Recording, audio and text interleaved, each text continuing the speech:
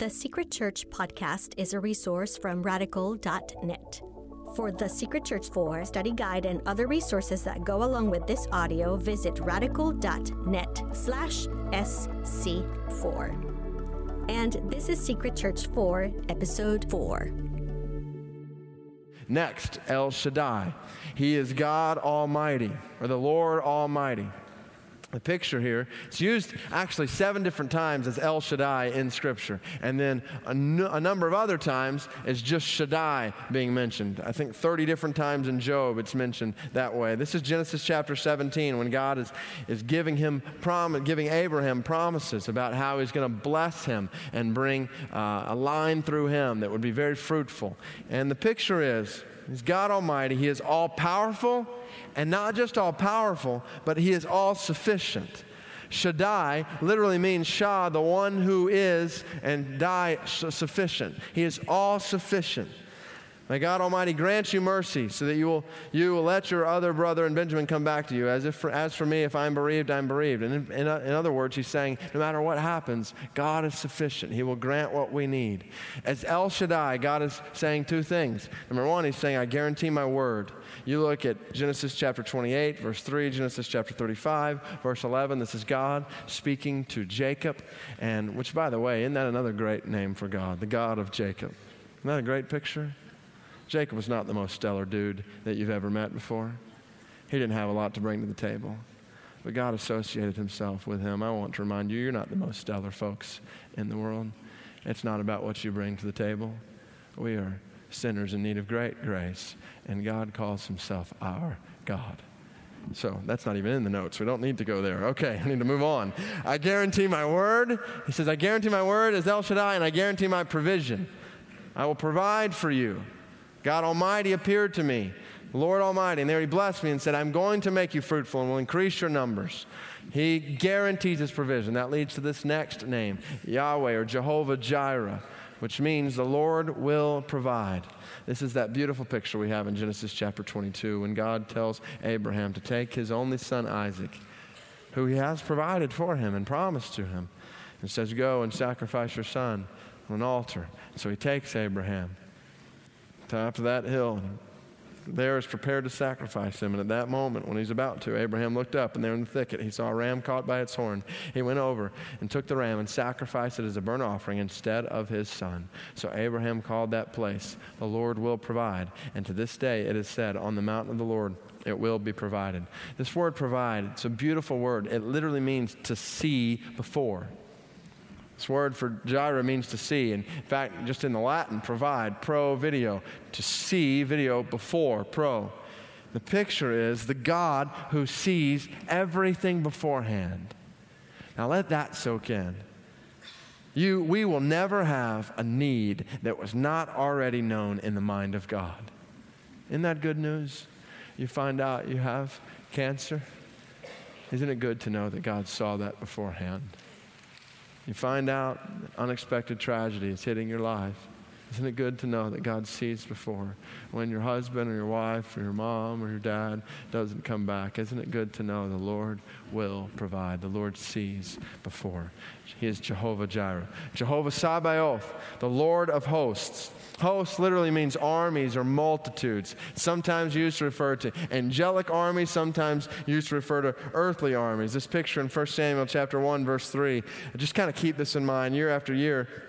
This man, talking about Elkanah, went up from his town to worship and sacrifice to the Lord of hosts at Shiloh. Almighty there, the Lord of hosts. That's the Jehovah Sabaoth. When you look at the picture in Amos there, He who forms the mountains, creates the wind, reveals His thoughts to man. He who turns dawn to darkness and treads the high places of the Lord of the earth. The Lord God Almighty is His name. I mention that one because Jehovah Sabaoth is used most often in the prophets. And you see Him listed there, how many times it's used. And there's so much significance there because the prophets was oftentimes God speaking to His people when they were in the middle of exile, God speaking to His people when they were going through difficult times, dark times, even when the Assyrians are attacking Israel. The Babylonians are taking down Judah, and their earthly armies are being destroyed. God is disciplining them, which, this is in a sense not comforting that God is the Lord of armies, because sometimes in the Old Testament, he is taking pagan armies and he's using them to discipline his people. But the reality is, why it's used all throughout the prophets is because he's reminding his people that he is the Lord of hosts. He is the Lord of armies and multitudes, and he has the power to deliver them. And they may be in exile, but God has the power to deliver them as they turn back to him. He's the Lord of armies, the Lord of the multitudes, and God is the Lord who conquers any opposition. Now, I want to bring you back. 1 Samuel chapter 1, verse 3 is where we saw the Lord of hosts with Elkanah going to pray. This is where it's used again in that same chapter, 1 Samuel chapter 1. In bitterness of soul, Hannah, remember the story of Hannah? Hannah wept much and prayed to the Lord. She made a vow saying, and this is where it is, O Jehovah Sabaoth, if you will only look upon your servant's misery and remember me, and not forget your servant, but give her a son, then I will give him to the Lord for all the days of his life, and no razor will ever be used on his head. I just want to bring that to bear. This is a bit of just a I don't know, I wouldn't call it selfish picture, but the picture is, and we see this all over the beginning of the Bible. We see it with Abraham, like we just talked about. We see it with Hannah here, barren women who wrestle with God, the Lord of hosts, here in 1 Samuel chapter 1, calling out for him to give them children. And I just, as I was preparing this, we were celebrating Caleb's 2-year-old birthday and looking at my 5-year-old son, and we have a God who conquers any opposition, and that doesn't just apply to armies that we face. It applies to any opposition we face. He's the Lord of hosts. Jehovah Rophe, he is the Lord who heals. He's the Lord who heals. This is the picture in Exodus chapter 15 when God sweetens the bitter water and promises Israel that if they follow his laws, then he will protect them from the diseases that he brings on the Egyptians. He will be the Lord who heals. Look at the very end of that verse. He said, I will not bring on you any of the diseases I brought on the Egyptians, for I am the Lord who heals you. Now don't miss this. God didn't promise to heal here. Instead, he said, I'm the one who heals. He said, I'm the one who heals. Come to me, I'm the one who heals. I'm the Lord who heals, the Lord who restores, the Lord who cures. I'm the one who does these things. Praise the Lord, O my soul. Forget not all his benefits, who forgives all your sins and heals all your diseases. You say, there are people in this faith family, people in our lives represented around this room who have struggled with diseases, cancer, whatever it might be, and didn't experience healing. And so is he the Lord who heals? He is absolutely the Lord who heals. He is the Lord who heals for all of eternity. He is the Lord who heals ultimately. And even those whose body, when our bodies wither in this life, it's good to know we have a God who heals for all of eternity. He is Jehovah Rophe, the God who heals. Jehovah Nissi, the Lord is my banner. The Lord is my banner. Exodus chapter 17, it's a story when Amalek stands, basically the Amalekites are in the people of God, in the way of the people of God, and Moses tells Joshua to go down and fight the Amalekites, and Moses stands on the mountain with the rod of God in his hand, and as long as he's lifting up the rod, this picture of a banner, then they're winning the battle. And Moses has people who are holding up his arms. That's the picture here in Exodus chapter 17. You get to the very end of that passage. Moses built an altar and called it, the Lord is my banner. He said, for hands were lifted up to the throne of the Lord. The Lord will be at war against the Amalekites from generation to generation. And the picture is, not just here in Exodus chapter 17, but the picture of a banner in that day really was kind of threefold. Number one, it's showing us that the Lord is our banner of identity. When you raise up a rod or a banner, he's the one around whom we revolve. He's the one who unites us together. The Lord is our banner. Second, the Lord is our pole of gathering. Groups in that days, armies would have flags that they would gather around. He is the one that we gather around. And third, the Lord is our flag of victory. I love this picture. You picture it. Now, this is where Old Testament stories just come to life. You picture your life. You're going through a battle in your life, and you get to the point where you're ready to raise the white flag and you're ready to surrender. You don't don't think like you think you can go on anymore, to see that the Lord is our banner. The Lord is our banner of identity, our pole of gathering, and he is our flag of victory. It's an incredible picture, and Isaiah used the same picture when he talked about the coming Messiah who would be the conqueror in Isaiah chapter 11. And that day, the root of Jesse, this is talking about Jesus, will stand as a banner for the peoples. He is Jehovah Nisi, the Lord is my banner. Jehovah Mikadesh, the Lord who makes you holy. Now this is a term that we see used all throughout, especially Leviticus, but all throughout the Old Testament to talk about how God sanctifies things. He makes them holy. In fact, this root, which means to set apart for divine use, to sanctify for divine use, is used approximately 700 times in the Old Testament. This is why he says in Leviticus chapter 20, he says, I am the Lord who makes you holy. And this is beautiful because the reality is not one of us can be holy in this room on our own. We need the Lord to make us holy. He must be this God in order for any one of us to be holy. That's why he says in Leviticus chapter 11, verse 44, why it's quoted over in 1 Peter chapter 1, verse 15 and 16, be holy because I am holy, and I am the Lord who makes you holy. This is where we go back to the contrast between the Old Testament temple and the New Testament, our bodies. In the Old Testament, items used in the temple were sanctified for use before God. In the New Testament, our lives are the temples that are sanctified for use before God. God's temple is sacred, 1 Corinthians 3 says, and you are that temple. You are the temple. And the Lord who makes you holy. Jehovah Shalom, the Lord is peace. This is God when he comes to Gideon, form of an angel, tough time going on. Gideon has this conversation with the angel, realizes this angel represents God. Gideon gets a little scared. He says, sovereign Lord, I have seen an angel face to face. But the Lord said to him, this is what the Lord responded to him, peace, do not be afraid, you are not going to die. So Gideon built an altar to the Lord, and there called it, the Lord is peace. Judges chapter 6, verse 20 through 24. The picture is, God is our complete peace. The word shalom literally means complete, fullness, rest, which is what's in that next blank. God is our perfect rest. The picture is in times in our lives when we are disturbed, when things are anxious within us. It's the picture we've got in Philippians chapter 4 of the peace of God that transcends all understanding, that guards our hearts and guards our minds in Christ Jesus. He is our peace. He is our rest. In the middle of, it's the picture I have in Mark chapter 4, verse 35 through 41, this picture of the storms raging around the boat that the disciples are in, and Jesus stands up, he lifts his hand, and he says, quiet, be still. And what you've got is a picture of peace amidst the raging tempest around. The Lord is our peace. Jehovah Tsidkenu, the Lord our righteousness. Righteousness. And the picture here, to righteousness, it literally means to be just or upright, means to be stiff, to be straight, to be right.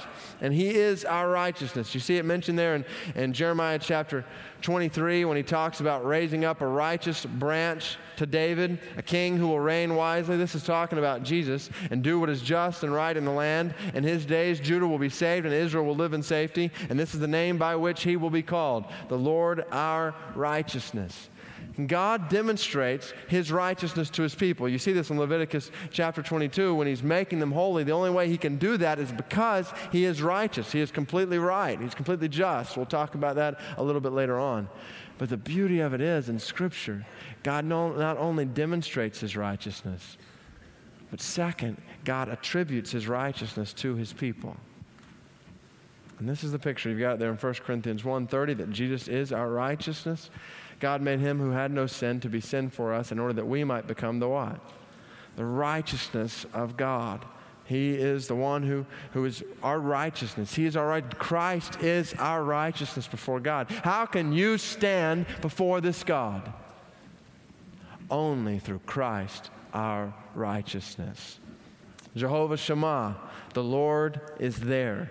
This is a great picture. When you read the whole book of Ezekiel, you see that it's not always a positive picture in Ezekiel. There's a lot of difficult things going on all throughout the book of Ezekiel, but there's hope in the end. When you get to the end, talks about, a lot of Ezekiel revolves around the temple and how the glory of God had departed from the temple. But you get to the very end of the book and it says, the name of the city from that time on will be, the Lord is there. The end of Ezekiel, the picture is, the Lord is there. And that we've talked about, the name that dwells in the city or the name that dwells in the temple. The Lord is there.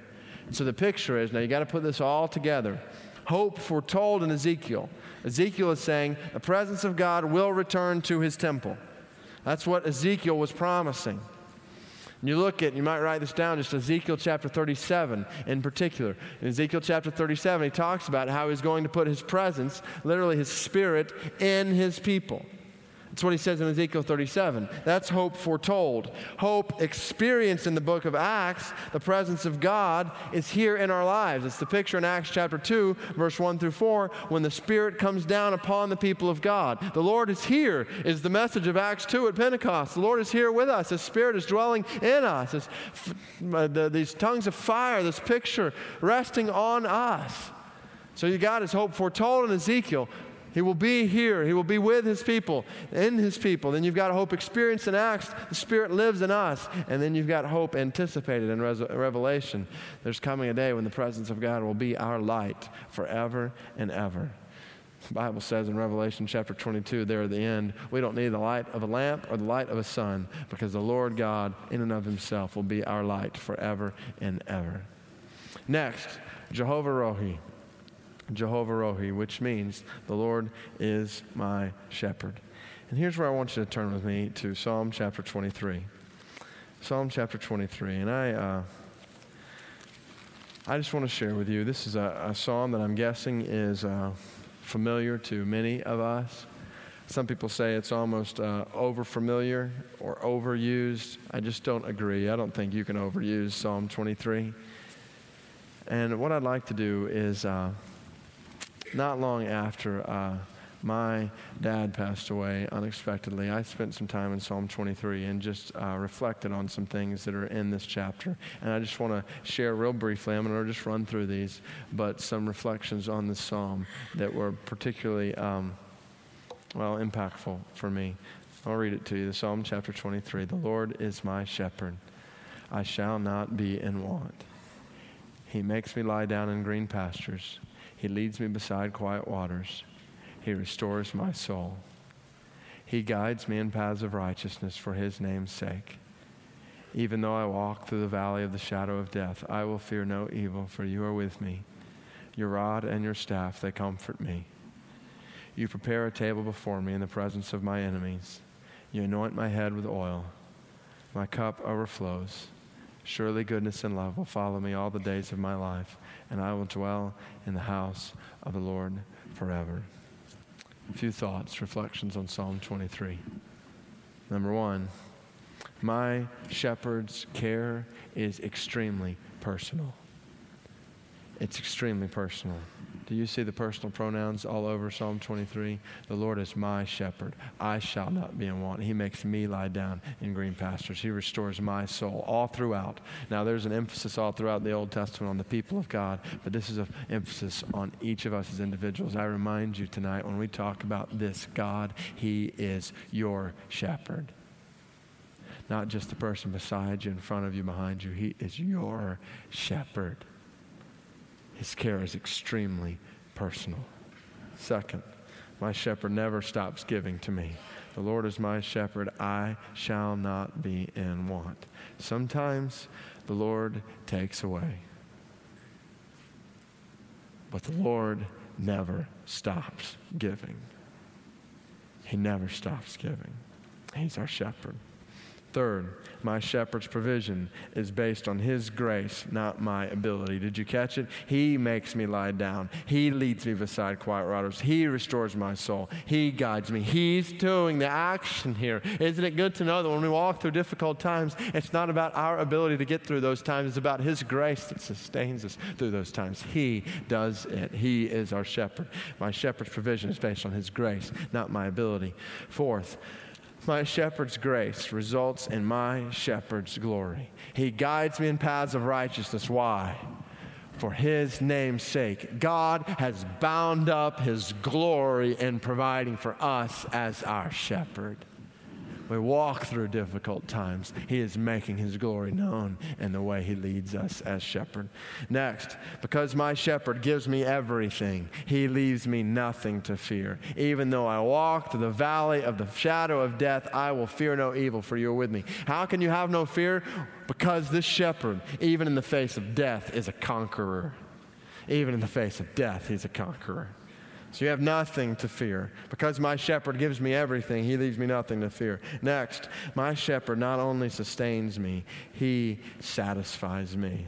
I love this picture in verse 5. You prepare a table before me in the presence of my enemies. You got that picture?